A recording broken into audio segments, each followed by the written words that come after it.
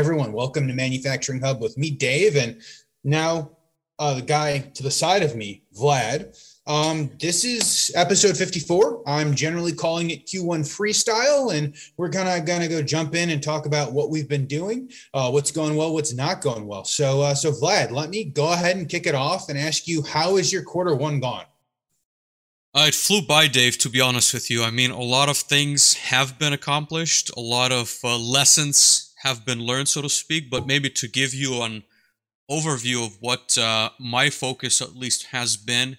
So a lot of you know me for Solus PLC, right, on the content that I've built on training in PLC and HMI programming predominantly. And so the last quarter, we've been focusing a lot on getting out some content on PLC Next. So we've partnered up with Phoenix Contact in several ways to create so we've released a beginner's course, just like an introduction, last December. And we are, I would say, in the finishing stages of a much more complete course that covers PLC Next a lot better. And you don't see this on video right now, but I've got multiple PLCs like on my desk. I've got one with multiple I/O points. I've got another one with just a couple. I got another one on the floor, so there's just a lot of different hardware. And the idea is to, again, we're going to release this, I would say, larger course than what we've done, and it's going to cover all topics when it comes to PLC Next. So from hardware, installation, how to put the system together, how to choose, different I/O points, because, again, even for me, it's quite a bit different than the Rockwell platform. So there's its own nuances, how to configure it, how to go online with the controller, and being able to program it. I would say, I guess, like a few learning points. The programming interface in general for PLC Next is similar to Codesys. And so if you're coming maybe from that background, it's going to be fairly straightforward. But if you're a pure ladder logics programmer, there's obviously the ladder logic functionality on PLC Next, but I think it's a lot more powerful in like structured text because it's been meant to be programmed in higher level languages. So anyways, that's what I'm kind of working on and finalizing this quarter. To give you maybe some more updates, I had an interesting or a venture that we've been pursuing for a while on the data side. I still think, and I guess I'm still a very firm believer that there's many ways that data in general in manufacturing can be improved and can be leveraged to solve many, many different problems, because I've worked on that, in the several years before my MBA that I did. But I guess that venture is no longer being pursued. I think we've just been trying to do way too many things at the same time, and so no longer working on that. And so I would say a lot of my time has been spent primarily on Solus PLC and just other personal activities. No, absolutely. So I appreciate that you're holding up all these PLCs. I feel like most people don't see the banter between you and I when I joke about, Vlad, don't trip over your PLCs as you go to get your cup of water. And then I go talk to people and we talk about, the $4.5 million of PLC wall behind Vlad. I keep saying that the price goes up with inflation as the supply chain demand, or as the supply diminishes and the demand increases. But I'm like, what you guys don't see is like 40 PLCs by Vlad's feet that he has to try to not kick as he steps over those. But no, so I'm excited about the PLC Next course. We had a bunch of good conversation. I think it was last year. I was out in Harrisburg at the Phoenix Contact facility, and Zach Stank was telling us about kind of like the web services and the other things that they're doing on there. So I think the PLC Next is some interesting technology. Is there a set date, or is there a time frame in which you hope to go and release that course?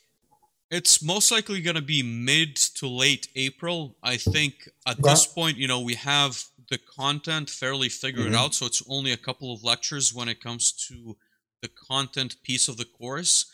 We're also looking to launch kind of like an examination piece where if you want to be truly like certified, you would have to write up a program and obviously do like a short test. So similar to what, Inductive Automation has done on their platform. And on that front, we're still not, I would say, as advanced as we would like to be. for the launch, but that's coming. And like I said, mid to probably end of April is what we're targeting at this point. And maybe to give you like a little bit more updates, like on the Solus PLC side, we've also released an OPC UA course. We've been working quite a bit with getting some instructors on board.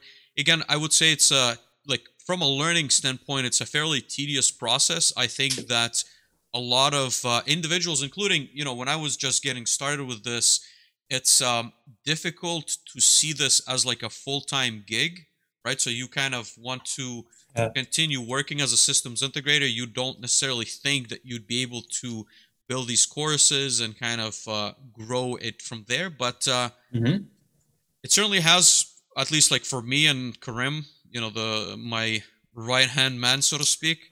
And it's just a lot of time, like recruiting people and making sure that they're interested in developing with us. They're working on topics that are, again, interesting to the industry, and making sure that we connect them with the right resources. Absolutely. No, I think that that's important.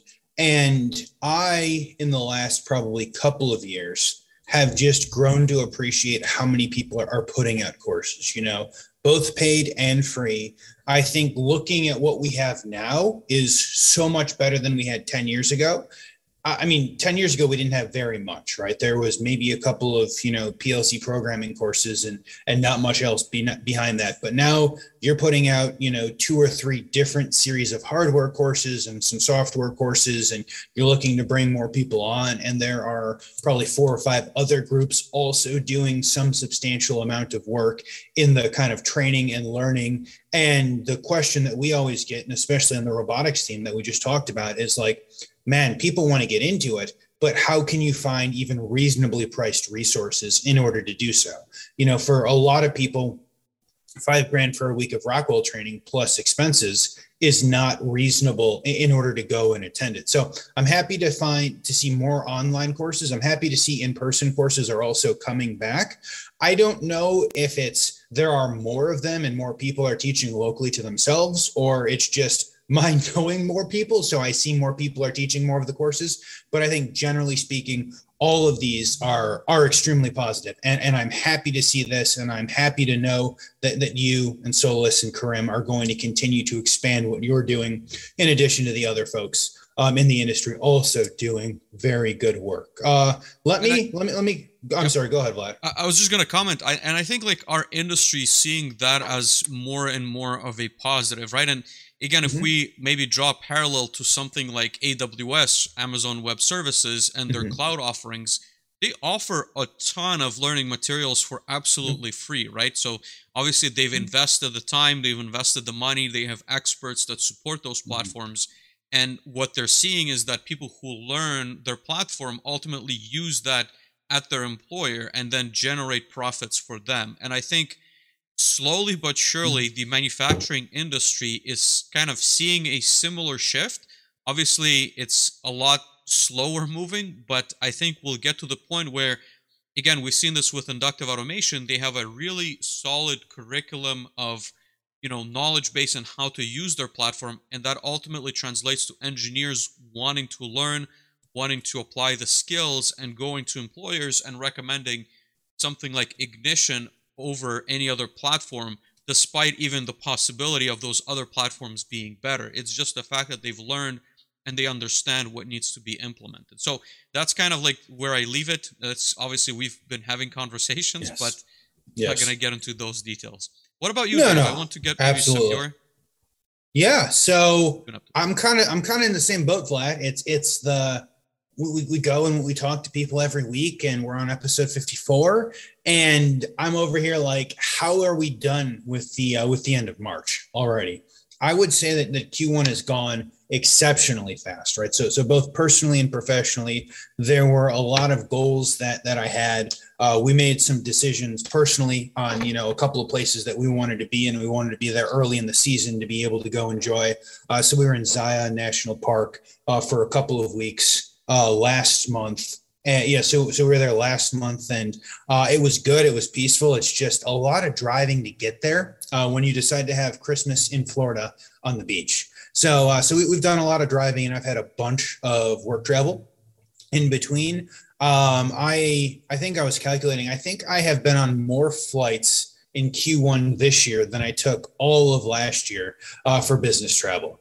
There was already one time this year in which I was gone, including the weekend. So I was gone for like 14 straight days because there was a wedding on the end. And I can already tell you the next week in April, that in May, that's going to happen again, because I'll be gone for 2 weeks and there'll be a weekend, or there'll be a wedding on the weekend in the middle that I'll meet Beth. And then I will continue on to whatever events that I am currently or engagements I am currently committed to, and she will go back and continue on with the normal life. But it's been good. It's been very busy. As you guys kind of to talk about on the shoulders of giants. So you guys, I mean, I think almost everyone heard Max talk at some point in the mid 30s of episodes, in which he came on and he was talking about theory of constraints and he was talking about operational excellence. So I've known Max for about a year and a half. And we have worked on a handful of engagements over the course of that time. And so we're currently in the middle of 1 or 2 engagements at the moment. And so he and I have been doing a bunch of work. And while we were doing this work, not all that dissimilar to how the Manufacturing Hub podcast came to be with Vlad and I, of we're having all these great conversations. We should find a way to record them for posterity. And because we hope other people will like them, Max and I, started sitting down and we're like, yeah, let's do this. And we kind of knocked out the first 4 episodes, and we got episode 5 and 6 that that we did after a very long day on site. But it's nice because they're very organic conversations. It is much more kind of technical, right? It's more the how do we do the implementation conversations as opposed to the kind of mid to higher level conversations that we have here. And honestly, it's like I go back and I listen to him, Vlad, and it's like Max and I are literally just sitting here having a conversation. In fact, many of them are, we just got off the call with a client, or we just left the site with a client, and this is the thing that we were working on at the client site, and we've talked about it for 8 hours today. So let's go talk about it for a little bit longer. So that has been super positive. As I said, I've been working on a couple of client engagements that have resulted in me being on site, working with them either for a short period of time or a longer period of time. And I have a couple of other client engagements that I am working on at least substantially remotely at the moment. And honestly, all of those have gone very well. I don't know if it's I'm articulating what I'm doing and what we're looking to do better. I don't know if it's part of the goal that I had throughout the course of last year of find better clients, because sometimes clients are very frustrating. But it's all seemed to go very well. And generally, it's been a very positive Q1 for me. As we reach kind of the end of it, I look back and professionally, I'm like, if you could tell me that on March 30th, we're at our current point, I would have been very pleased, right? So I'm pleased where we are. I'm pleased with the opportunities ahead and kind of everything that we're looking at. So it's been a very good Q1. Q1 last year for us was a little bit slower for a variety of reasons, and so Q1 has been very fast. And again, I'm not quite sure how it's the end of March already, and we're talking about it. But so I would say professionally, it's been a big positive. I would say personally, it's gone good as well. We've had a bunch of plans, as I've kind of mentioned, and so far we've generally hit those plans. There have been a couple of mornings after I've gotten in on a late night airplane that I'm like, I'm just going to go sleep through the morning, and I will become a human after about 4 cups of coffee later in the day, which is positive.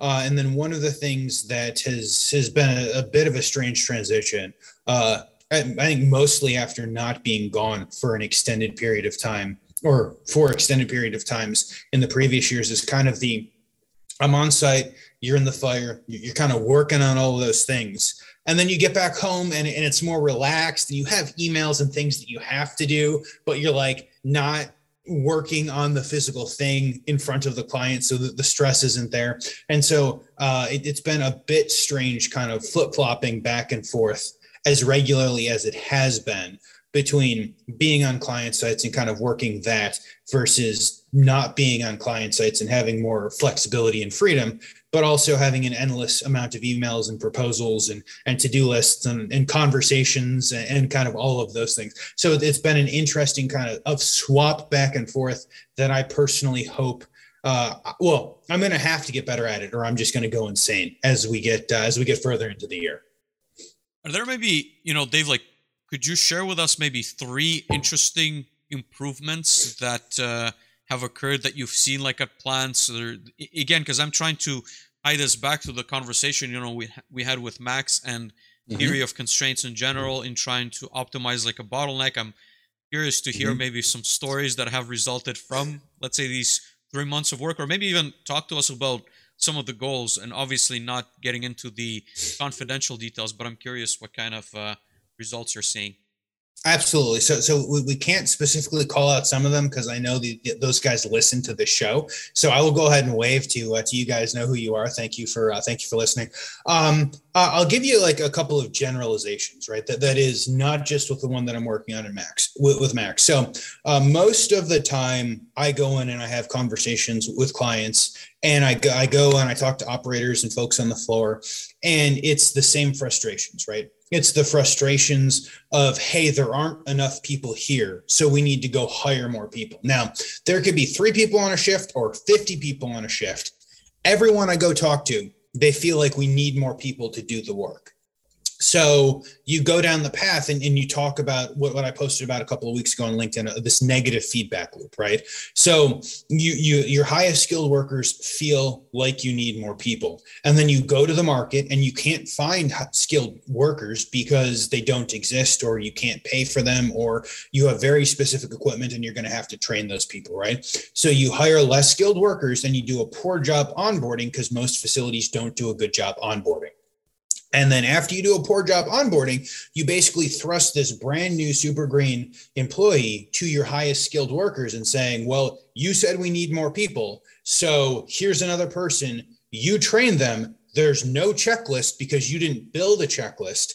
Basically, good luck, which causes more stress on the most high skilled workers, which make them feel like they need to go through the process of hiring more people, right? So I have been on 2 or 3 client sites this year, and literally the exact same negative feedback loop occurs. And there will be multiple times. So when we had Max on, he talked about a current reality tree, right? So we go through and kind of scope out all of the negative effects that most companies have. And so I have had a number of conversations, both in person and not in person. And you kind of like show them that. You kind of like show them the loop, and they're like, oh my God, this is exactly what happens at our facilities. So one of the diametric changes that kind of Max and I have gone down the process of is that there is 5 to maybe 15% of the things that you do that are actually important to be able to look at the flow and move an organization along. So when I say flow,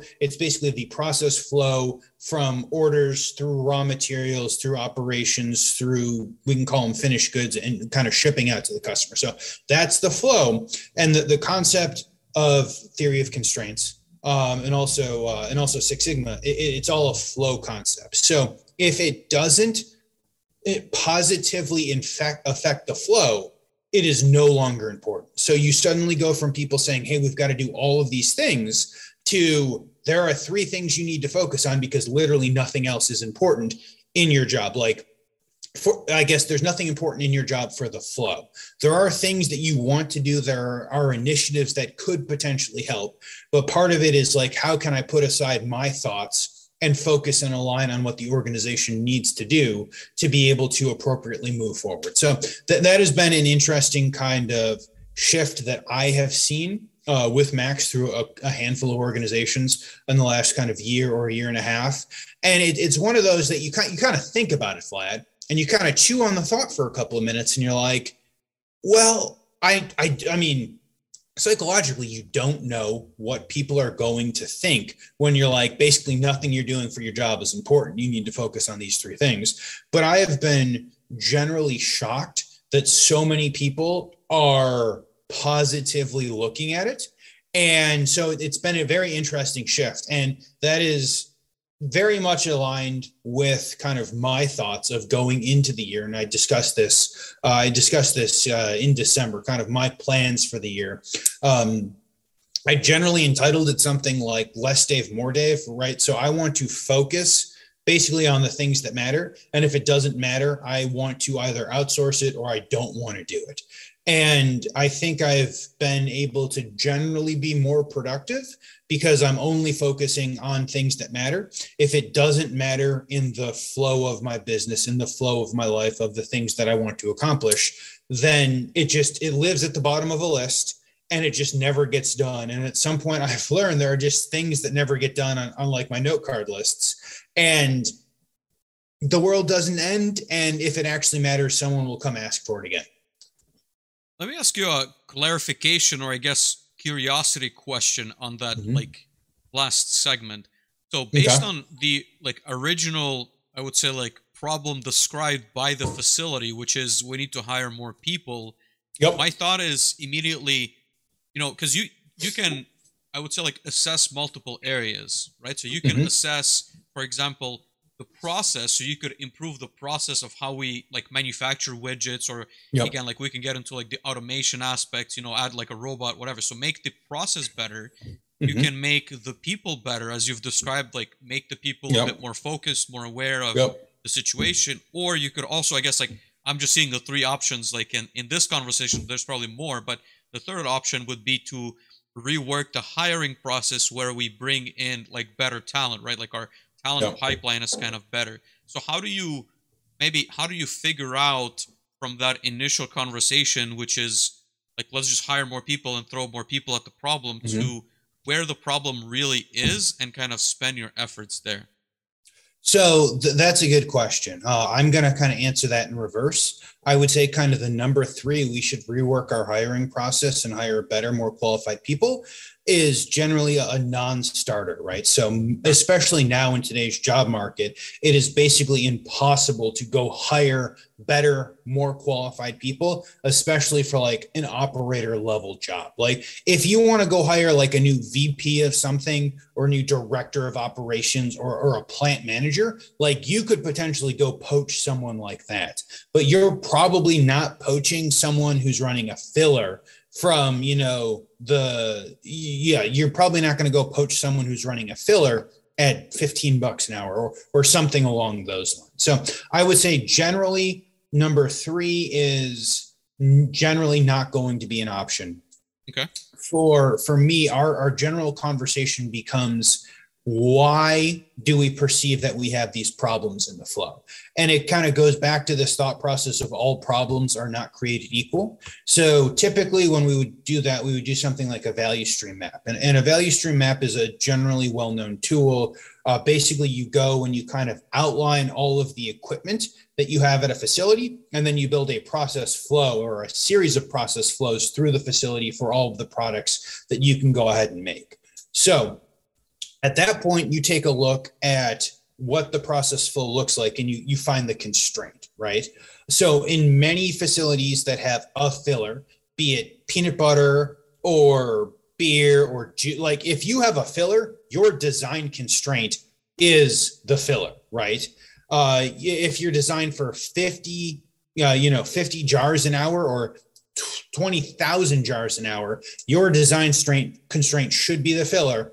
And everything upstream and downstream of that should be designed in order to allow you to never stop the filler. Because as soon as you stop or slow down the filler, that's productivity you're never going to be able to get back. So you put things like buffers. So like bidirectional tables or Carltons, you kind of put things in on either side, depending upon what it looks like, in order to build a buffer so that you, in theory, never have to stop the filler.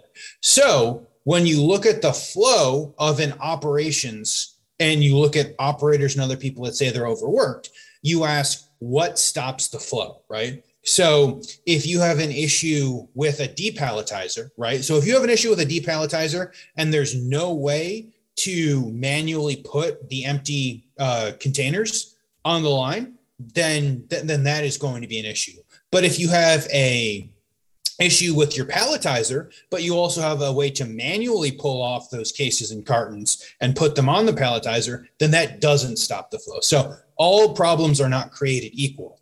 And generally speaking, as long as you are staffed to an appropriate level, you can go through some processes to understand what's actually going wrong. And many times it's the same kind of lingering problems that you can just go ahead and fix be it with fixtures, be it with jigs, be it with procedures, be it with preventative maintenance. And then suddenly a lot of those frustrations go away. So in today's day and age, it becomes very difficult to just hire infinitely more people. I'm actually gonna shout out episode 3 again, because we talk about productivity, which is basically how you do more with less. And basically every time I have this conversation with Max, I'm kind of like always just like the slightest bit flippant, because he always says like productivity is how you do more with the same. And I'm like, Max, this is the most unrealistic thing you're ever saying. Like, no customer is going to believe that, Vlad's going to come in and offer you $50 million of robots, but you're going to be like, we can do everything you need to do with exactly what you have. So it's a good episode. You guys should certainly go ahead and check that out. Also, kind of to finish up those points, Vlad, it becomes a lot of mindset shifts, right? Mm-hmm. So it becomes the conversation of, how do we change our thought process of I need 10 more operators to we need to improve the flow of the process in order to be able to work with what we have. So I'm sure everyone's been at a facility that, first shift is generally fully staffed. Second and third shift become less and less staff. Weekend shifts always have issues, but there's like always that one crew that is like 20% of what full staff is, but they always blow everyone out of the water, right? Like if you're running 100, a quantity of 100 in a normal shift, these guys are always the ones who are like 3 of them by themselves running like 150. And you're like, how do they do that? It's because, it's for a variety of reasons. Magic. But once it's magic. Yeah, it's magic. But that just proves like, if you can do it, it should be possible. You just have to remove everything in the way of allowing that possibility. Dave, let me ask you this again as a follow-up to that.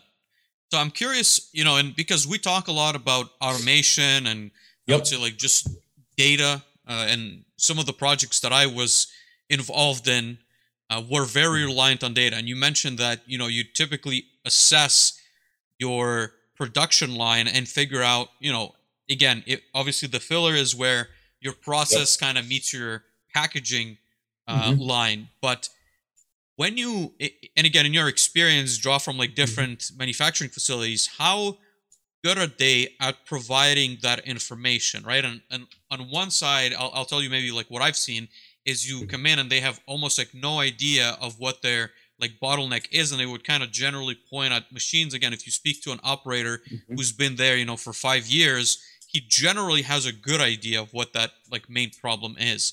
But is that what you're seeing also, or are you seeing really good like reports that again can pull data and like ultimately show you like what's the the scale from that like we have no idea to like we are giving you like here's the like AI machine learning algorithm that have pinpointed the exact like location of the problem? Yeah, so I would say of all of the facilities that I've walked in the last 5 or 6 years, that they called me because they were looking to do some sort of project, and it wasn't like a lead from someone that I know who does work in the general data space. They all have terrible data, right? Like they have terrible data if data exists. So many times, they'll have an idea, right? Maybe they know what percent there are up, right? And they know they're at 46% up, and 46% up for them is good, right? Like they can continue to run and make money at 46% up. So I would say, generally speaking, most of like the really good data and the analytics and the advanced analytics, those are not the companies that are calling me, although it could be because I spent a number of years doing that work, which is why companies who need that call me, or companies who need to leverage something like that call me. So I would say most of the time people don't have good data. And then, there are kind of a couple paths that you can go down to collect that. Like you can do the manual stopwatch thing. You can have someone, be it an intern or something like that, go sit there with a stopwatch, kind of collecting data, understanding uptime and downtime. I know a bunch of facilities that have done that, or we've done some tests me in the past have done some tests kind of along that line to get a general idea of where they are. But typically, kind of to your point, Vlad, operators generally know what the problem becomes, right? So operators know what the problem becomes. They know what is the bottleneck or what is the constraint. I would also say that, some people are very good at just walking the floor and understanding what the constraint is. So a lot of times you'll have a ton of work in progress at a facility. When you have a ton of work in progress at a facility, then it becomes more difficult to understand where the constraint is, because all of the work in progress and all the stuff in the back and behind that really it makes it more difficult to understand what the constraint is, because there's just so much in there. So typically in a process, one of the first things we would do is kind of get all of the work in progress out in order to understand what the constraint is. And again, some of them are design constraints. Some of them are unintentionally designed constraints, but many times, while we might not have OEE that can tell us what the problem is, you can go walk around and understand what the problem is. You can go talk to operators and understand what the problem is. And I've basically adopted the philosophy of, if our operators and maintenance staff and folks, like, if they think that this is the problem, like, let's go spend some time and figure out if this is the problem, see if we can't optimize that section. And if we're right, then we're correct. If we're wrong, then we've optimized a section, but we've also reduced that as a possibility of being the constraint. Yeah, that makes sense. Dave, we have a question on the YouTube channel from Paul, and he's asking, Dave, do you believe machine learning and AI are going to help with those bottlenecks in the near future? And I want to, I guess, tack onto that, because you've kind of answered that piece, at least in my opinion. But do you see new technologies coming out that help with that piece, right? Like, and I don't want to say like data, but I want to say like more identifying what the real problem or root cause is. Wow. Okay. So those are two questions. I'm going to answer Paul's question first. I guess we would have to define, right? So I'm going to give you like the super consultant answer, Paul, and I apologize, but we would have to describe like near term. If we want to say like the next 2 years, I think the answer is no. If we want to say closer to 5 years, I think the answer is probably yes. I think that machine learning and artificial intelligence provide a big opportunity to find improvements and gains in the manufacturing process. I also think that most of the people kind of generally, like, there are some industries like automotive and pharmaceutical that, to what I understand, do a very good job, because they are very highly optimized and they have a bunch of good, clean data. Most of the other industries that I see don't have good, clean data. And before we could give it to a data scientist, most facilities, many companies would need 6 to 12 months of just cleaning the data so that we have clean data. And then most data scientists don't understand the process. And because they don't understand the process, they can't create that into an algorithm. And then they can't go and take that to optimize the process. So I think mid-term, maybe in the 5-ish year range, we're going to see more adoption of that. I have seen some, especially in pharmaceuticals, I have seen some very interesting opportunities in the machine learning, in the AI space, but that's only because of how expensive everything they do is and how much they have invested in that. We'll drop some links. I did a series with Jim Gavigan, who was on one of our early shows like 15 or 16 months ago, that we talked about multivariate analysis, MVA, on this Simca platform. It is very in depth. I was certainly kind of the idiot, and Jim kind of walked me through how this works. But the concept is, you plot all of your data points, and especially in pharmaceuticals, you run this at 100% of the time. And if it runs within the tube of known good at every single step, they don't even have to go test the pills. They know that they can just continue to ship the pills because they have been able to kind of capture all of the data. Now, when I kind of take that and I look at things like my pen, or I look at things like my water bottle, like, Yeti isn't going to go spend hundreds of millions of dollars to capture all of the data in order to be able to go run it through a machine learning or artificial intelligence, because they're happy making, I don't know, 35 or 40 bucks or whatever the coffee cup costs, through the process. But I think that there is some interesting opportunities on there. And then Vlad, you were asking if I think that machines are going to be able to give us root cause analysis. Well, I'd say like better data tools, right? Like tied back to like AI and machine learning. Do you think? And I think you've pretty much like answered that question, Yeah. right? Like it's going to take a little bit of time. I think Mhm.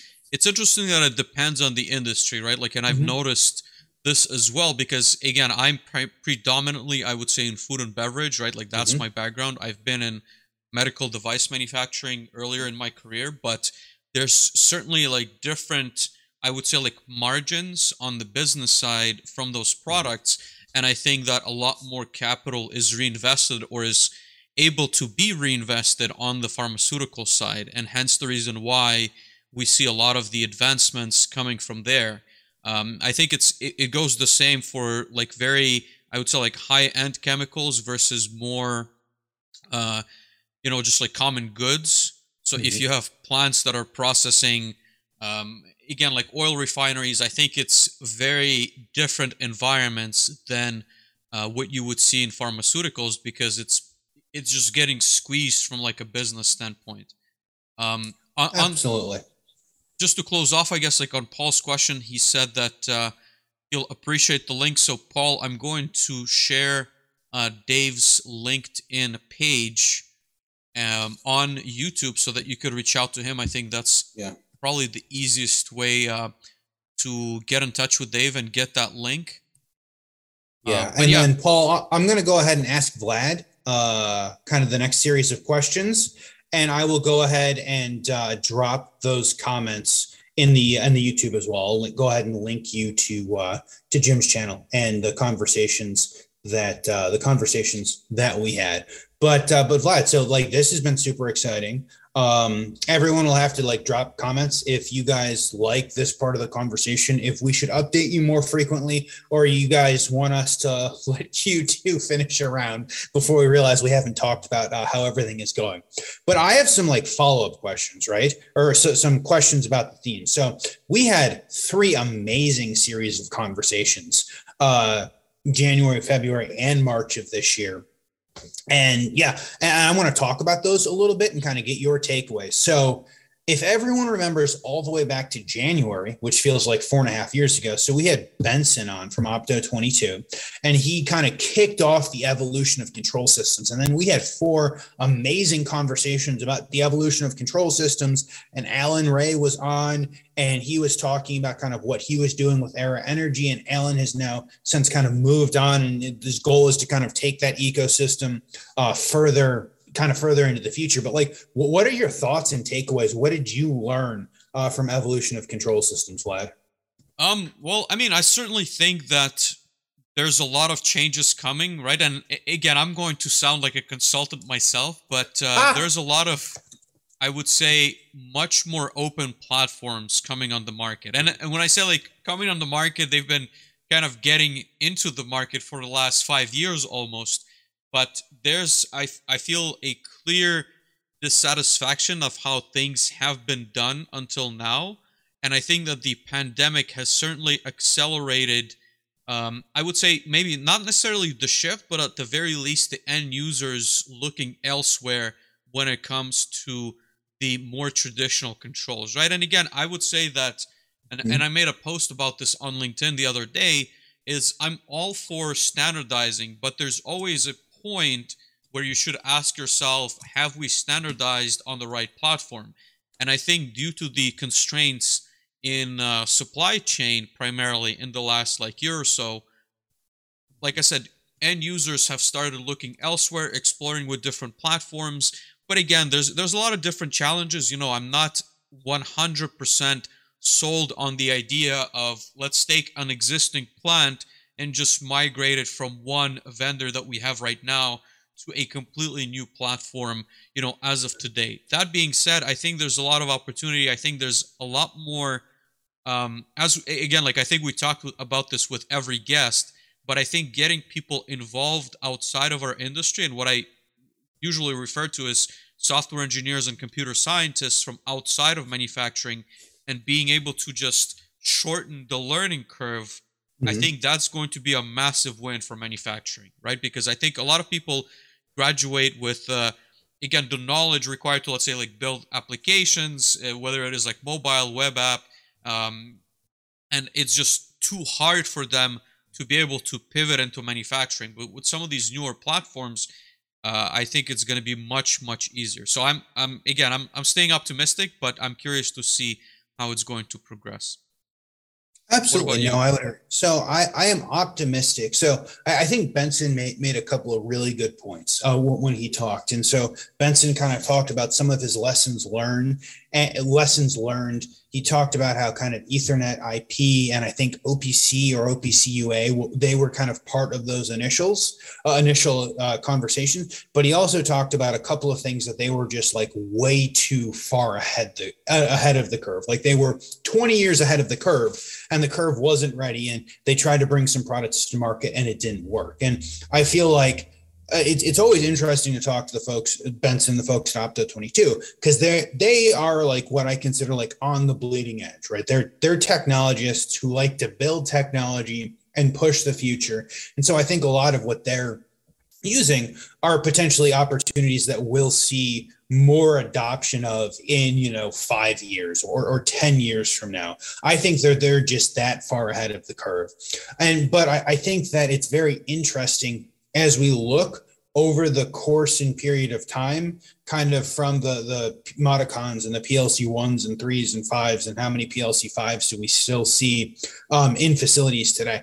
Ironically, as a side note, I've heard that processors for PLC 5s are currently going for 50 grand on eBay. So if anyone has a PLC 5 processor that still works, now may be the time to divest yourself of that. So, but like for 50 grand, you can go buy a ControlLogix and rewire the IO and do all the programming and probably still come out ahead. And then you have a relatively stable platform to be able to use. And so I think that it's interesting, kind of the technology. I love the conversation we had with Benson. I love the conversation that we had with Alan, kind of talking about how he's leveraging all these different, technologies and what the future can look like and kind of the price point per IO. And so we had Tim Wilborn on as well. And Tim made some really good points. And I'm probably going to bring it up because Tim and I chatted earlier this week, but he made some really good points. Like, if there's Rockwell or if there's Siemens that currently lives in the facility, it's a very high difficulty, a very high cost to change, because I'm not just, swapping one PLC over, right? I'm swapping one PLC and committing the plant to probably swapping the rest of the PLCs. And then I'm committing to all of the spare parts. And then I'm committing to all of the training and the software costs and all of those things. So it's, when you look at like, hey, can I take a ControlLogix and swap that out for an Opto 22 Groove Rio? I think I got the names of those correct. Like at first you kind of look at it and you're like, yeah, this one has universal IOs. It has a lot of things, but it becomes a much harder financial conversation. So I am specifically interested to see with kind of all of the reshoring we're doing, if companies like Opto, if companies like Phoenix Contact and their PLC Next, like, are they going to be in the conversation, or is it going to be Rockwell and Siemens, continuing to be there saying, hey, I'm going to buy this plant by giving you an 80% off list discount. So I think it'll be very interesting to see how that goes. And kind of to that point, I think that there are some very exciting things that, pieces of technology that we're seeing. So like Opto 22, they've got the universal IO. Vlad, I love the concept of universal IO. I always scratch my head and I'm like, why doesn't everyone have universal IO? So Vlad has the ControlLogix behind him, right? He's got like $1 bazillion in cards. And I can't tell you how many times I went and I quoted a retrofit, right? Or I quoted a machine build and it's like, okay, we need X number of cards, but I also want to give myself an extra 20% of blank IO because at some point I'm going to need to add IO to this job. And if I fill up 100% of the IO in one card, then that means without a doubt, we're going to get 80% of the way through the job. They're going to be like, I want to add one more thing. And that one thing is $3 grand of card plus $5 grand of additional rail, right? Like that's how it goes 100% of the time. So I love the concept of universal IO. I think that we need to have more adoption of that. Honestly, we're probably going to save ourselves a lot of time and frustration when we look at supply chain issues into the future if we do something like universal IO. And then I love the concept of kind of like the web app, right? So like the web HMI or the easy web app. I know Opto has one. I think Phoenix Contact also has one. Zach was talking about. I like conceptually, I love the concept, and it doesn't have to be beautiful. But do you know how powerful it is to be able to pull out your phone and see how your machine is running? I have a client. Maybe at some point. To be fair, panel views have also had that feature for a long time, but that's yes. Yes, no. So they absolutely have had that feature, like, but it's like an ASP.NET, right? Isn't it the same thing as the ControlLogix, and it's no longer supported because it was an intern's project, right? I'm not sure, to be honest. I'm not sure what like the current state is. I know that like Rockwell's working on a new line of HMIs, but I want to like I guess I address like your last point. I really like the idea of configurable I/O. I think like that has like a very addressable market. I would play, like maybe devil's advocate, where for me as, let's say, an engineering resource, setting up a new project, that would be fantastic, right? But I could also see a scenario where, again, depending on how that's set up and how easy it is to just plop in like a new card with configurable I/O, I would see someone making the mistake of, let's say, setting that to like 0 to 5 volts and then running current through it, right? Like you have to, I think, be very careful. That shouldn't fry it, should it? If you set it to 0 to 5 volts, it shouldn't fry at 120 or 240. I mean, it depends on the protection, right? Like everything has like everything has a cost, and obviously, I don't think that cost is significant. I think if it's built right, then it should definitely be fine. But I guess like you could exaggerate the example of it could be configured to like 0.5 volts and you send it like 110 AC. But the point remains, I think. I guess the point, rather than like frying it, the point is someone needs to configure it, or maybe it's like a smart enough, like where you configure the back slot chassis, where like once you plug in a new replacement, then it like auto reconfigures and pulls that from the PLC, and then it like minimizes the workflow for, again, your maintenance guy who may not have, in most cases, at least in my experience, not even that he's not capable, he just doesn't have access to the right tools. He doesn't normally go online with like the PLC and can reconfigure it. So again, I think there's maybe like some caution to be had when it comes to completely like standardizing I/O cards, although I believe that's probably how it's going to be in the future because the prices are constantly going down, and as we probably all know, the markup on them is pretty large, right? So if you're spending just a few pennies extra on the hardware required to make it reconfigurable, I don't think it's going to significantly eat in your costs to build. Absolutely. So I think that kind of some of my biggest takeaways are there are a bunch of it's going to be difficult for new technology, even if the new technology is 10 or 15 years old, to go displace in mass some of the older legacy control systems at many of these facilities. But I also think that the new technology gives people opportunities for data collection, for easier visualization.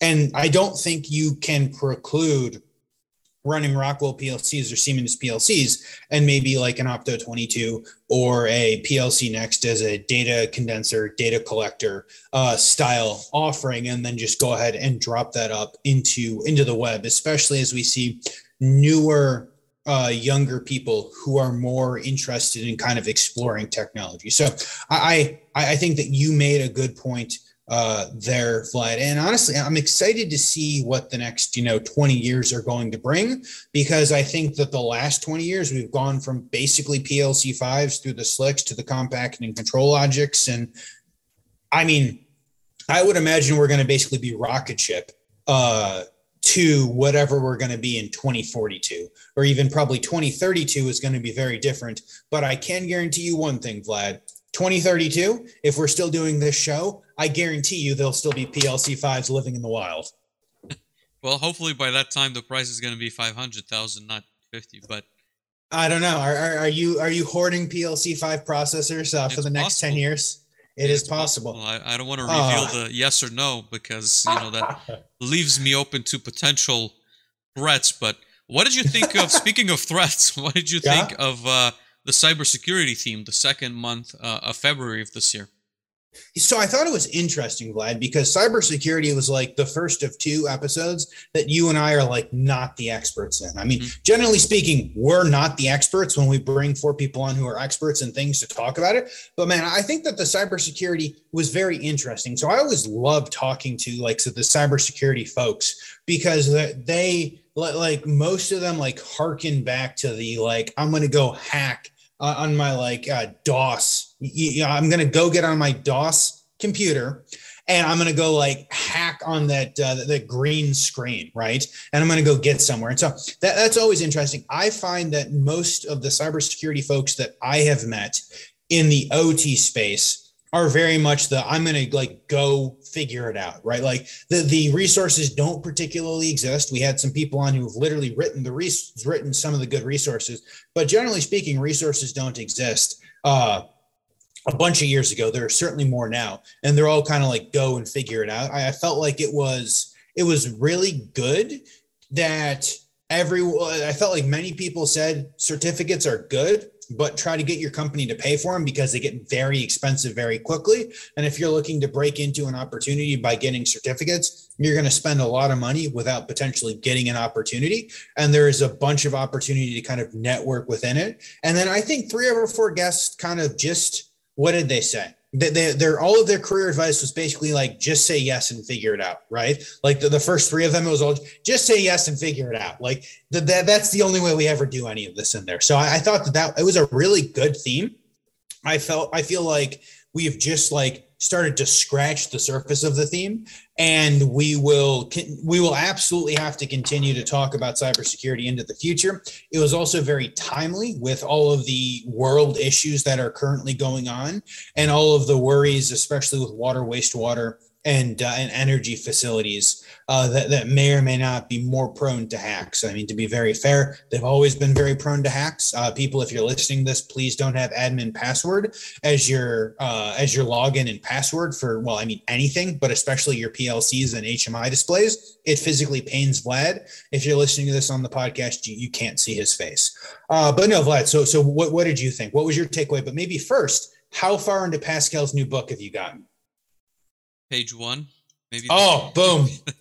I've opened it a couple times, but no, I mean, like, look. So my initial impression, I guess, my thought of cybersecurity was exactly what you've described. I thought it was a lot more like about hacking. Obviously, I've seen, I think, and I've mentioned in a couple of episodes, I've seen, and maybe I can finalize that story. So, at my first employer's, very large company, they would send out these emails, like phishing emails, like, send like a file, or to be honest with you, I forget what the contents were.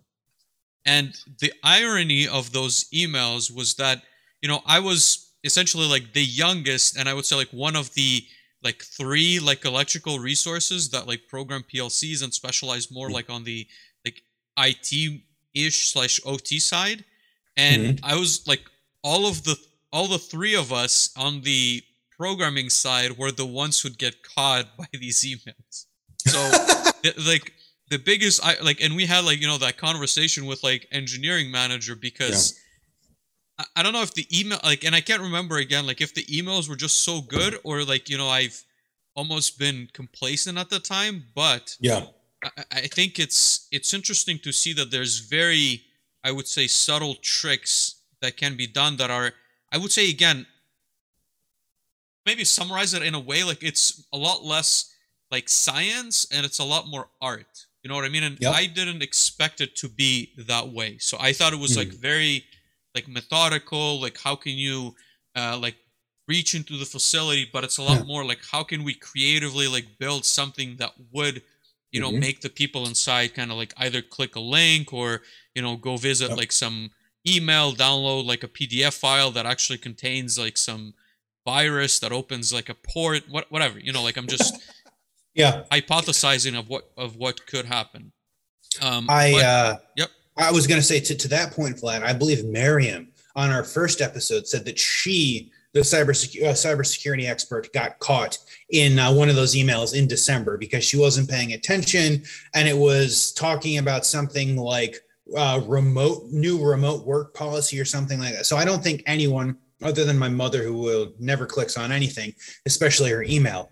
I think it's possible that everyone can go ahead and get caught in that. And then kind of to the science versus art, I feel like people who understand psychology are probably going to be better prepared to both attack and or defend a red team or blue team on the cybersecurity side, because so much of it is networking and social networking, and how can we go craft the best email to go ahead and get people to go click on the link. It's no longer the days of someone is calling on your phone saying that they're Windows support, right? So Windows support is generally, well, they're still catching people because they still call me, but Windows support is not the breaking edge of cybersecurity. Most of the time, it's someone sends an email, someone clicks a link, and then they're kind of in and running wild, especially if you don't do a good job segregating your IT and OT networks. Yeah, no, absolutely. I would also add, on kind of another point that I've always really liked from a cybersecurity standpoint. I think that, having your admin password is not the worst thing you can do. The worst thing you can do is you kind of tempt someone to hack your device. I don't know if you've ever seen this on switches. People would leave a label like unhackable, or they would name it in a weird way. And I feel like that, if anything, is I've been I love a challenge, right? In manufacturing, automation, in life, whatever. But if there's a switch that's labeled don't crack the password, or password protected, whatever, that's almost the motivation you need. And it's again in the OT space, I would say if you go through the manuals, it's not that difficult to reset, even if you have access to the physical hardware and get into somebody's device. But in any case, I think it's one of those topics where we're going to get, I think, in a lot of trouble before people fully realize the importance, right? And I think we've slightly started to do that with the pandemic, but I really don't think that we've seen all the repercussions that could happen, right? I think we haven't experienced where there's a complete internet blackout in a major city, and what it's going to. And I think maybe Facebook had an outage, and it was, don't quote me on the number, it was 4 billion or 6 billion lost in 8 hours. But imagine if a social media network shut down for that long, it's costing us that much. Imagine what it would cost if just internet is shut down for in New York for a week, right? And so my perception is that I guess to close that off, I think we're going to see a lot larger problems before we tighten up the metaphorical, I guess, ropes, or I don't know what the expression I'm trying to make, but you get the idea. I think it's going to take a bit more problems. So. Absolutely. No, I think that all of those are good points. And at least now everyone knows that Vlad's home internet is FBI van number 3. And that is what he's coming to us as, because that is just his sense of humor. Please do not write password protected on one of your ports for a managed or semi-managed switch in your facility. I mean, you're just asking for trouble. I'm going to invest a lot of time and effort trying to get into that switch. It's just telling me I can't get into it. I don't know. Perfect. So I'm going to tell Vlad he can't hit 10,000 downloads on our next episode, and we'll see if we don't hit 10,000 downloads and everyone sees episode 55 a million times in the future. But no, so that brings us to the kind of the most recent, maybe most moving theme that we've had of robotics. And we had some very interesting robotics conversations, right? We did simulation. We did some of the world's smallest robots. We did huge robots. We did cobots. We did dog robots. What are your thoughts on robots, Vlad? Are you going to become a robotics expert and throw out all the PLCs? Oh, Dave, if I had the time, I would become a robotics expert, a cybersecurity expert. I think all those industries are very interesting, right? Just general perspective. And I think to bring this back really quick to practicality, I think in any of those fields, you can build a very solid career, right? And I think that in many ways, a lot of people are kind of, and I'm talking more about myself, are kind of maybe looking for the best opportunity. But I think if you just focus on, let's say, like cybersecurity or robotics, you can become a really, really, really good expert that makes a very comfortable, I would say, living at the very least. But at the top level, like I think the opportunities are like almost unlimited. So what I think about robotics, and I mean, I would love to learn to program robots. And as I've mentioned, in our episodes, like I've done projects where I would interface with robots. I think that the programming languages that I've been exposed to, and it's primarily FANUC, right? So it's Corel. Um, and again, maybe like, again, taking a step back to what I'm trying to solve on the learning process is it's not as easy to learn robotics. Number one, you usually want to have the hardware. Number two, you want to have the software or a simulation platform. And I think we've talked through a couple of ways to simulate it. I haven't played with them yet, right? So take that with maybe that caveat, but I don't know how good they are to the real world and what kind of a scenario can you learn from that would be very reapplicable, right? So is it fairly close? Is it going to simulate? I think with Siemens we talked about it can simulate a lot of the conveyors, the buttons, the sensors, but is that, maybe that's a very expensive piece of simulation software versus, again, I haven't downloaded the ABB software that was recommended by David as well as Shane. But I still remain skeptical on what it takes to at least learn robotics at a very basic level. I haven't necessarily found a good resource. And to be honest with you, I will keep pushing with some of these manufacturers to be able to provide better resources, like on the Solus PLC side. But on the personal level, I would really like to learn. And again, I don't think that my goal would be to become the next robotics programmer for, Ford or Tesla, where it's like extremely advanced robotics with like 20 arms. And I probably will not pursue a PhD in robotics, but I would at least. I'm sorry, probably. We need to pause here. So there's a possibility you're gonna go. I mean, I never say never to anything. That's just a general rule. You never know where like life could take you in like on different paths. So I'm not gonna say that I'm like. I love this. Most likely, I'm not going to pursue a PhD. Okay. I love this, Vlad, because everyone can now see how your like ADHD riddled brain works, right? You're like, I want to be a cybersecurity expert one month. And you're like, I'm probably not going to get a robotics PhD the next month. Like it has entered your brain and you have considered this, but no, please continue. Finish your thoughts on robotics, which you may or may not be getting a PhD in. We'll just call you Dr. Vlad from now on. Well, I mean, yeah, maybe one day. But, I mean, look, I think robotics, I think there's a ton of opportunity in terms of optimizing paths. I think, like we've had some very good conversations with experts that are doing, I would say, very niche applications. But I think the 80% of factories, and I'm just throwing that like as the 80-20 rule, obviously, like don't quote me, like there's no scientific evidence to my percentage. But I'm assuming that most of the factories, based on what I've seen, are trying to optimize palletization, right? Packaging. They're trying to optimize their AGVs, right? So you have a robot that brings like raw materials from the warehouse into like each one of your lines. And I think there's a lot of opportunity, I guess, like time to be gained on just optimizing those transitions. Right. And I think like that's what we're going to get with these like more advanced tools. I'm not sold on cobots. I think like David Nichols was the very positive person on cobots. As I've said on the episodes, like I've seen them in trade shows. They seem like an interesting idea. I would like to have one. If there's anyone who wants to reach out and kind of sponsor a cobot, that's definitely.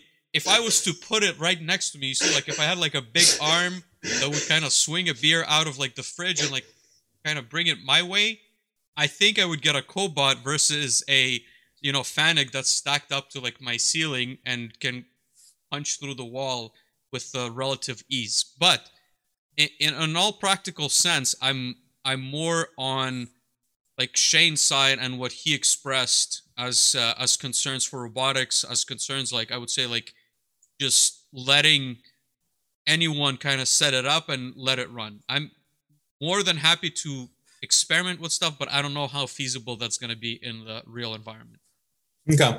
So let me get it out of the way. I would also love a robot, but Beth, my wife, would murder me if I tried to find any room for literally any robot outside of like the tiny macadamic robots that Ilian was talking about and like could hold in his hand on episode 2 of the previous theme.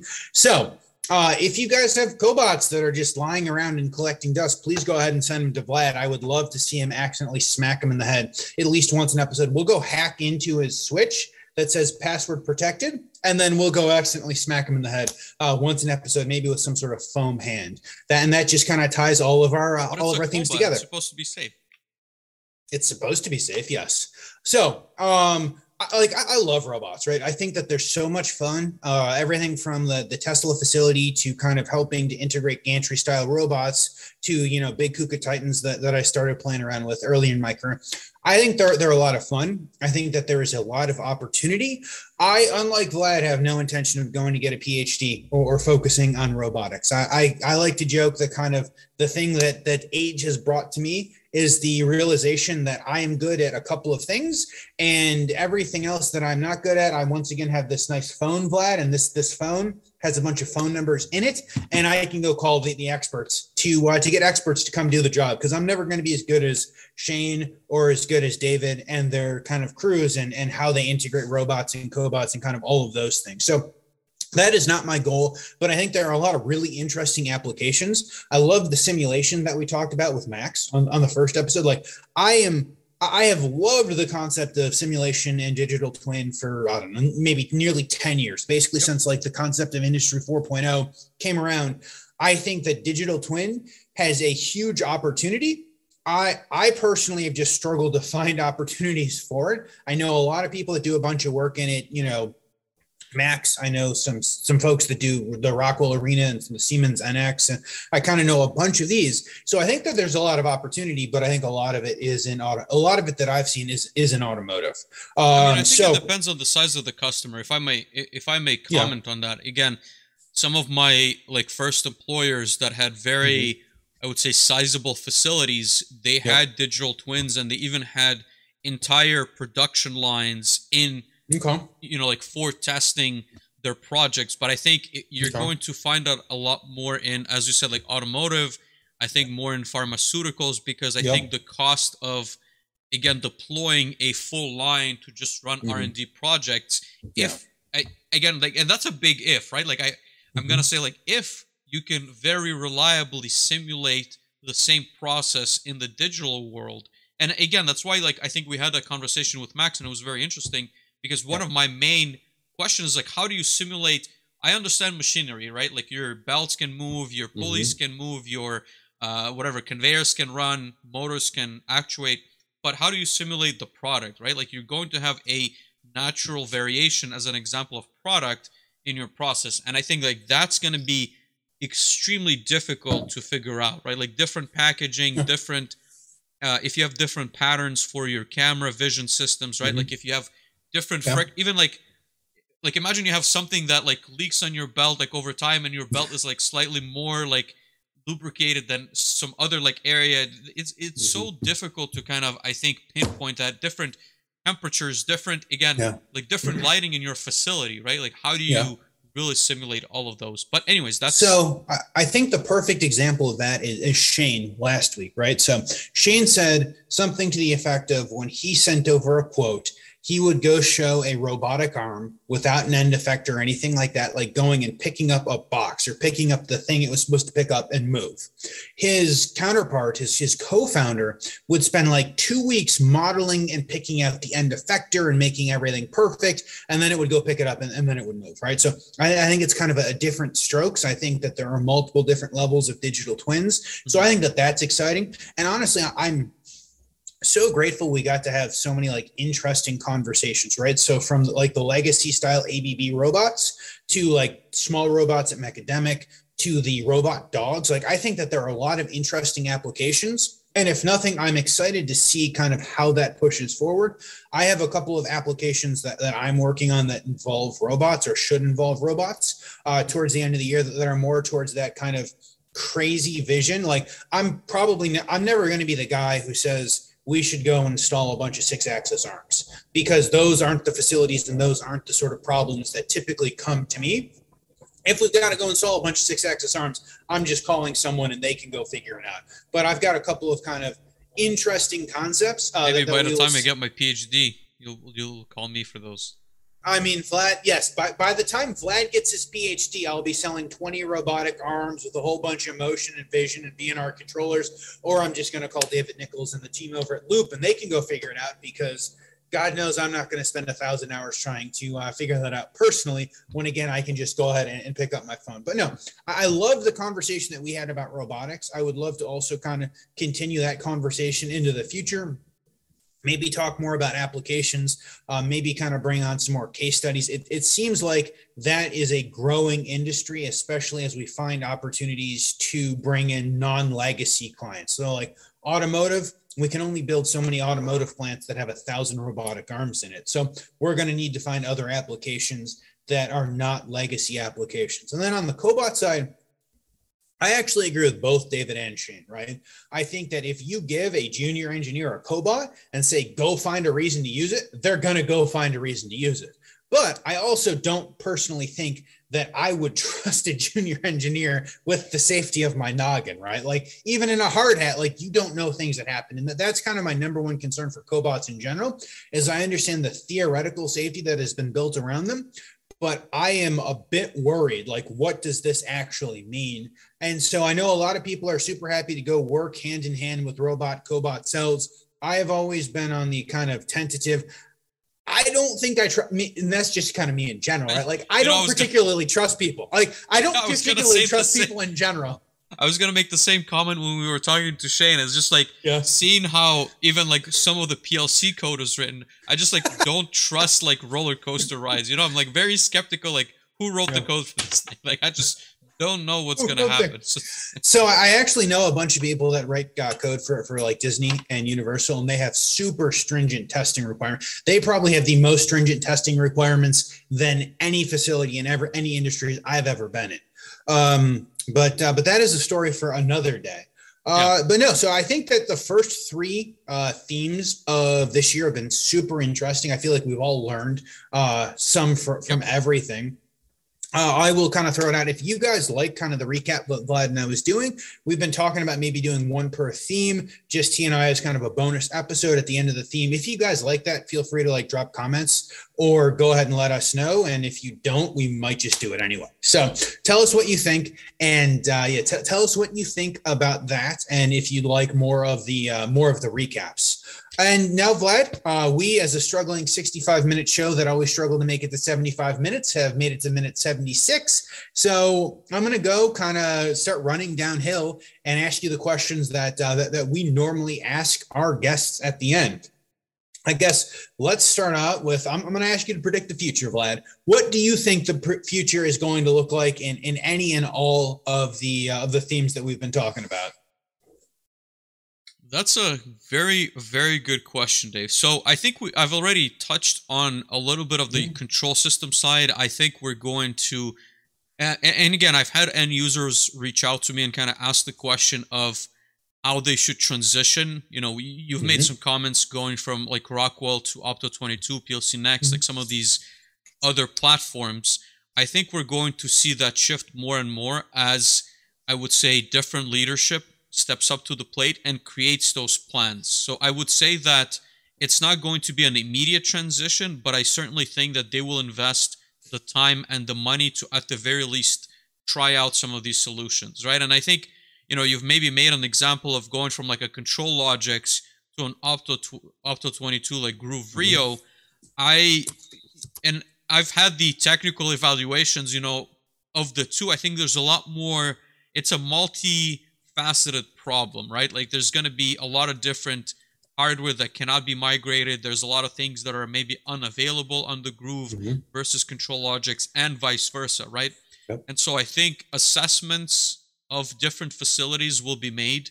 I think the same is going to happen on like machine builder side, right? So instead of going with the same ControlLogix or CompactLogix, can we go to a different platform? Because quite frankly, we haven't been able to get it for the last 9 months, right? I think everyone's been kind of frustrated on the supply chain side. And if you can turn to a manufacturer like Opto22, who makes all of their hardware in the US and can also very easily replace the components that they cannot source, it almost becomes a no-brainer and kind of like a forced solution. So I think on that side, that's what we're going to see. On the cybersecurity side, I'm a lot less optimistic. As I've mentioned to you, I really think that it's going to take a lot more disasters before that practice is kind of solidified.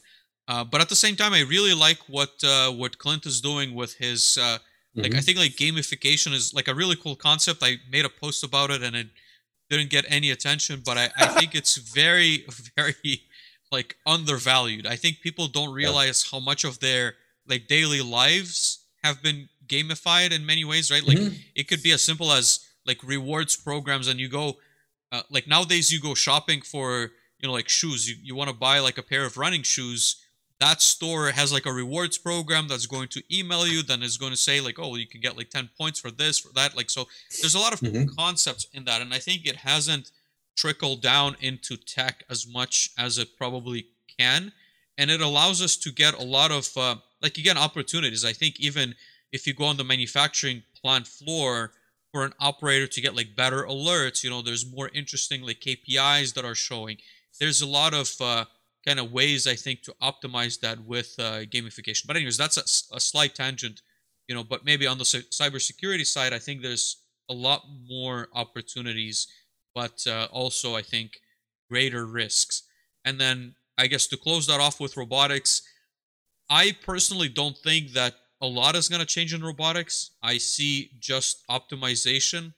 Again, I think there's some very niche applications that will require specialty robots manufactured by, again, smaller companies. Maybe there will be a shift where they're going to become more open, but to be honest with you, I wouldn't hold my breath on that.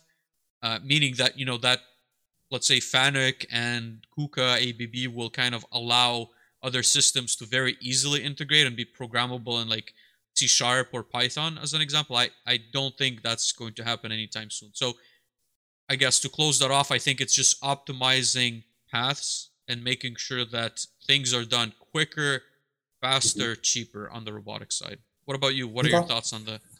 Vlad, I think my thoughts are maybe like diametrically opposed to everything you said. So I think that on the control systems, I think it's going to be difficult for new. I feel like if it hasn't happened in the last couple of years, it's going to be difficult to replace a lot of the legacy hardware.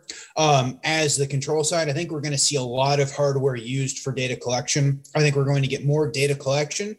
I hope we get more data analytics. I hope we get better visualization. I've been harping on it for like a decade, Vlad. There's no reason you shouldn't be able to see everything that's happening on your plant floor on your cell phone. Now, if you, yes, but yes. So I certainly think that will happen. As to if it's a positive or if it's a negative, because you can wake up at 2:00 in the morning and hit the app and see that you're down, and now you're worried why are you down. That is a different debate, right? Or just like restart the line, like restart, clear fault, restart. Absolutely. So I think we're going to see a lot of that. And I think we're going to see a lot of the technology continue to trickle down into more legacy control systems. So I think we've got to see more. I think we need to see universal I/O, right?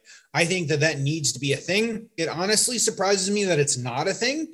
If we can make it, why wouldn't we make one SKU and make 1 billion of them as opposed to make 50 SKUs and make 20,000 or 200,000 of each of those? Just on the supply chain sense, it doesn't make sense to make so many different SKUs if you could just make one SKU.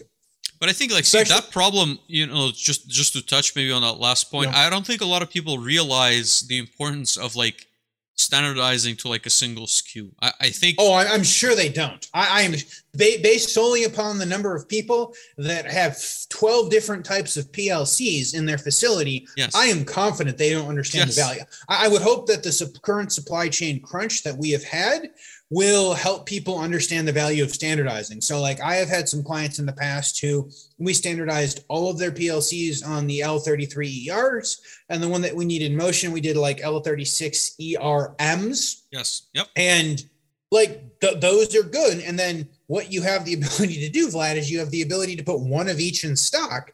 And yes, it's 10 grand in stock.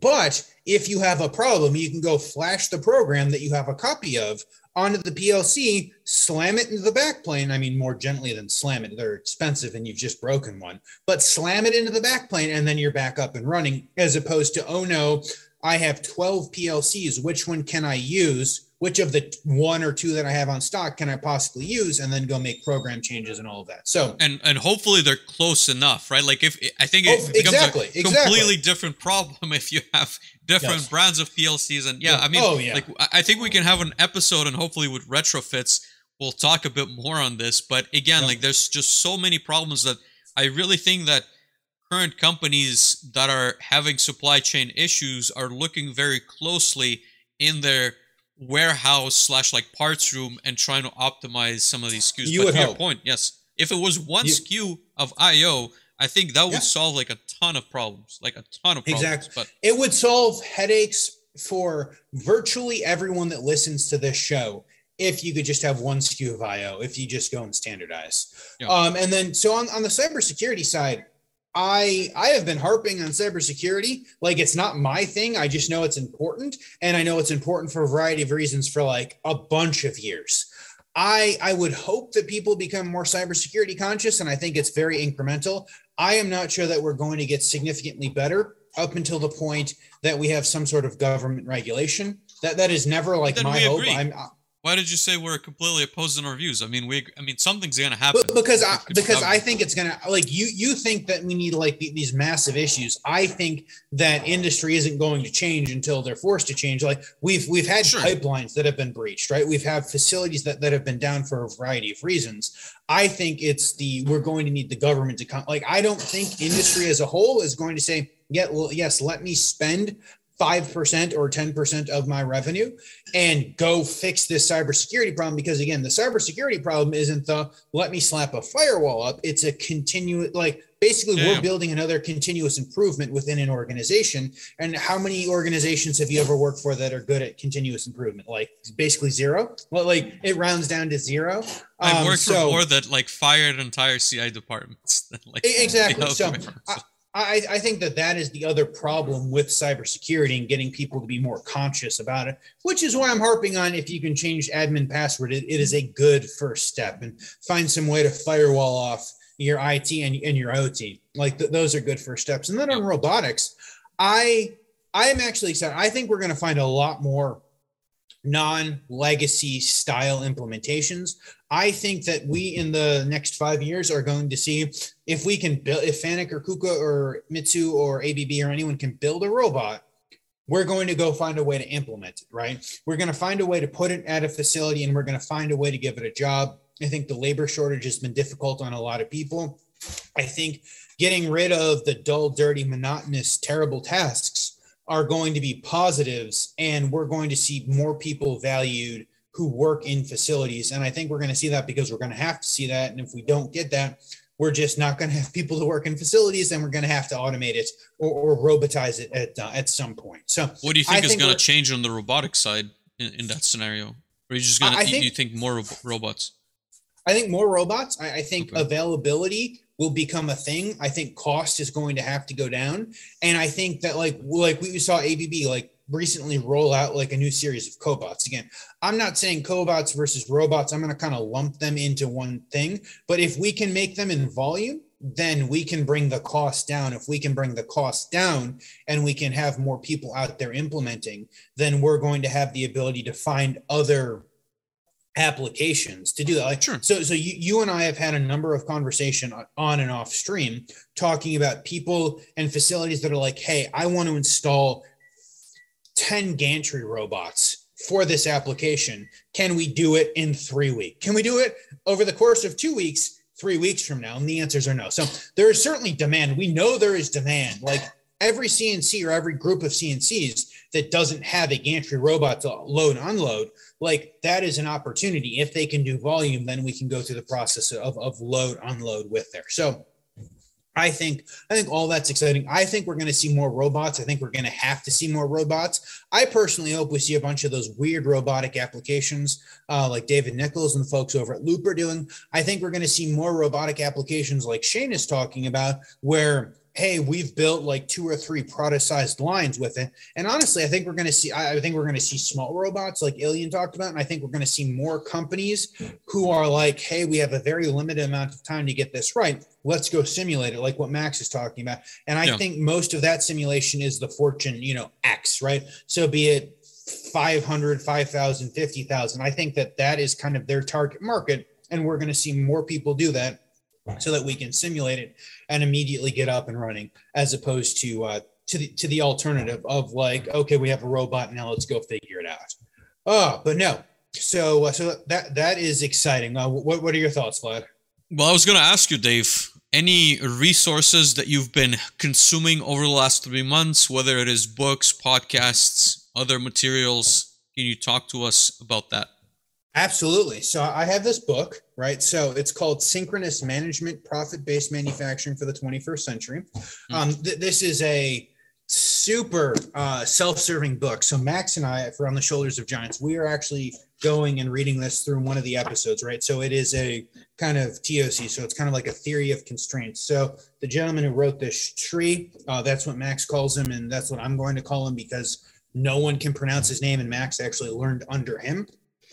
This is one of the books that he wrote. And so I found it super interesting. Honestly, I found it super interesting. It's a little bit more of a heavy lift, but like the first section is called Manufacturing as a Competitive Weapon. Like, who can't get up and excited about reading 20 pages on manufacturing as a competitive weapon?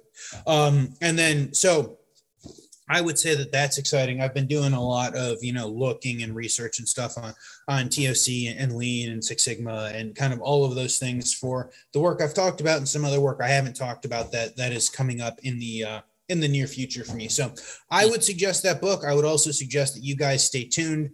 Max and I are going to do a live show at some point in the end of April. I think the last week of April, we are physically going to be together on site. We're going to take some time out of that in order to go through the book and talk about that. So you guys stay tuned for that. Vlad, what about you? Like, we've got like a bazillion Audible recommendations over the last quarter. What are you listening to? What are you reading? I will kind of pitch, the accounting books. So, and I'm going to make I would say like the more extensive post in general, I think, of what it takes to operate a business. For those of you who maybe don't know, I'm currently based in Canada, even though that I've spent and still continue to work a lot in the US. But 2 books. So first one is Bookkeeping for Canadians for Dummies. So fairly basic, bookkeeping book. And the second one is Make Sure It's Deductible, Little Known Tax Tips for Your Canadian Small Business. And so, maybe to get onto not in a long discussion over this, but ultimately I think it's important that if you decide to pursue your own venture, right, like as me and you are doing, I think you should at the very least understand the basics of bookkeeping, and maybe not necessarily do all of it yourself, and probably transition into having somebody take care of it at one point or another. And again, there's tools I don't want to get into the software solutions, but I think that there is gains to be made on at least knowing how your business is doing based on the good bookkeeping practices, right? And I think that, again, an accountant is great, but ultimately and again, my experience, maybe it's going to be different from everybody, understanding what is deductible gives you an opportunity.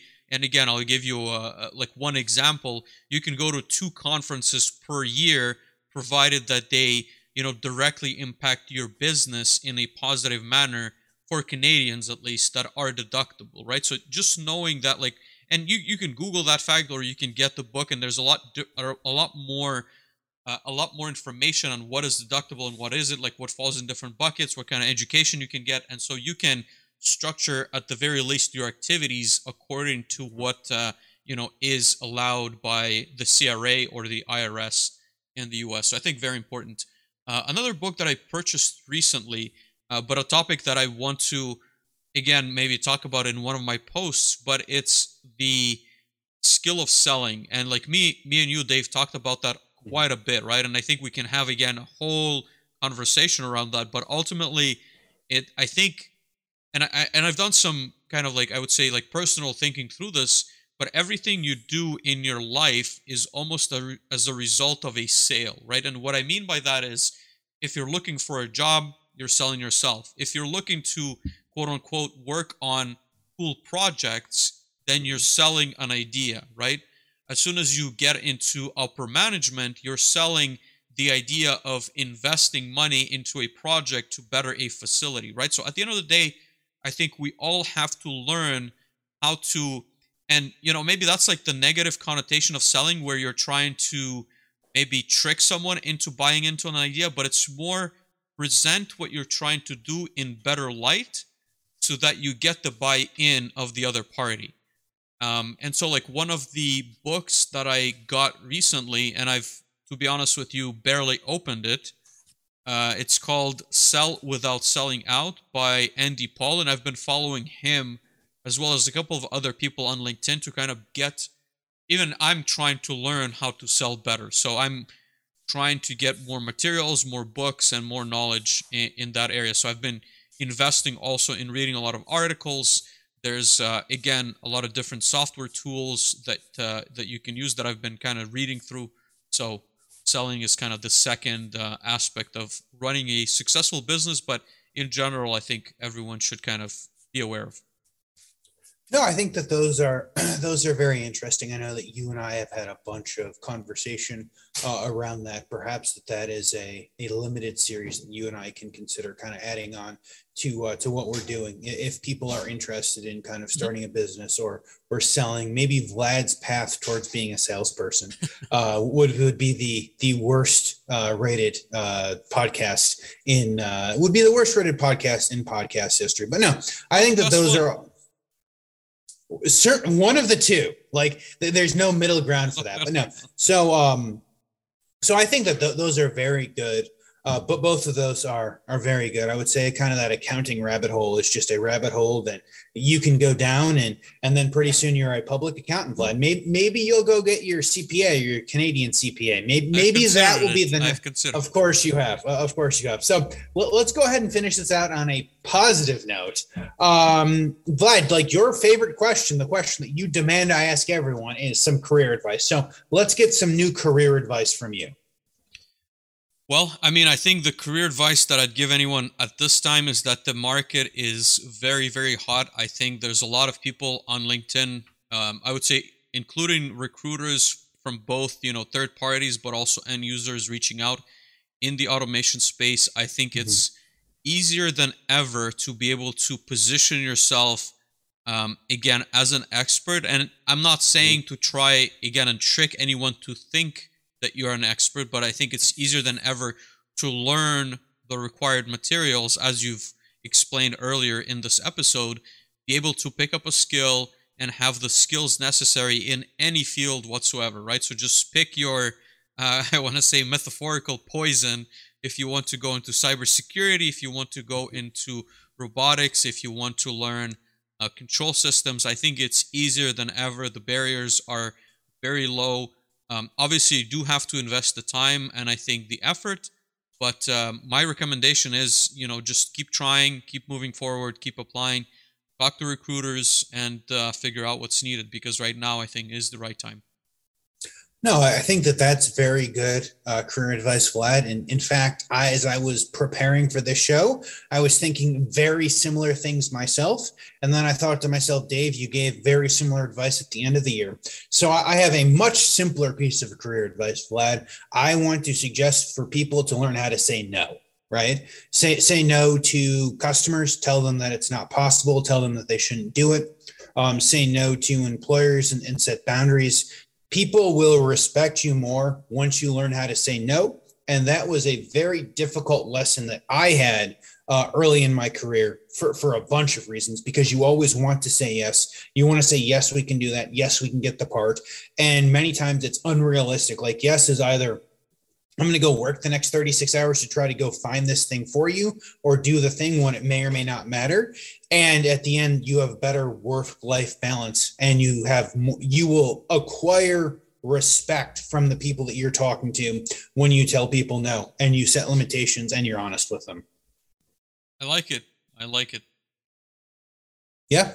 But Vlad, so good news. We have once again blasted through both the 60, 75, and 90-minute mark of this show. So as we are closely approaching the 100-minute mark, we want to say thank you for everyone. Let's see. We want to say, if you guys have somehow managed to make it this far, please go ahead and like and subscribe and comment and do all of those great things. Find us on LinkedIn. Find the Manufacturing Hub on LinkedIn.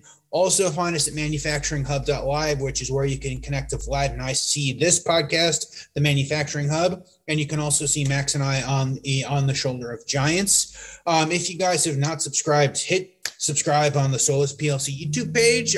We maybe want to take credit for when Vlad hits 29,000 subscribers, hopefully next week.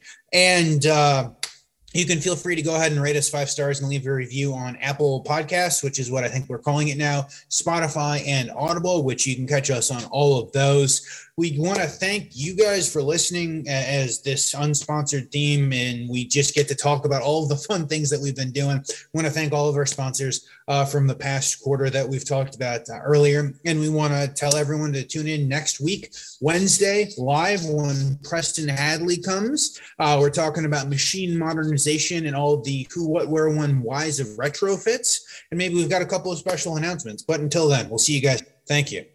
Thank you, everyone, for watching. See you next week. Thanks, Dave.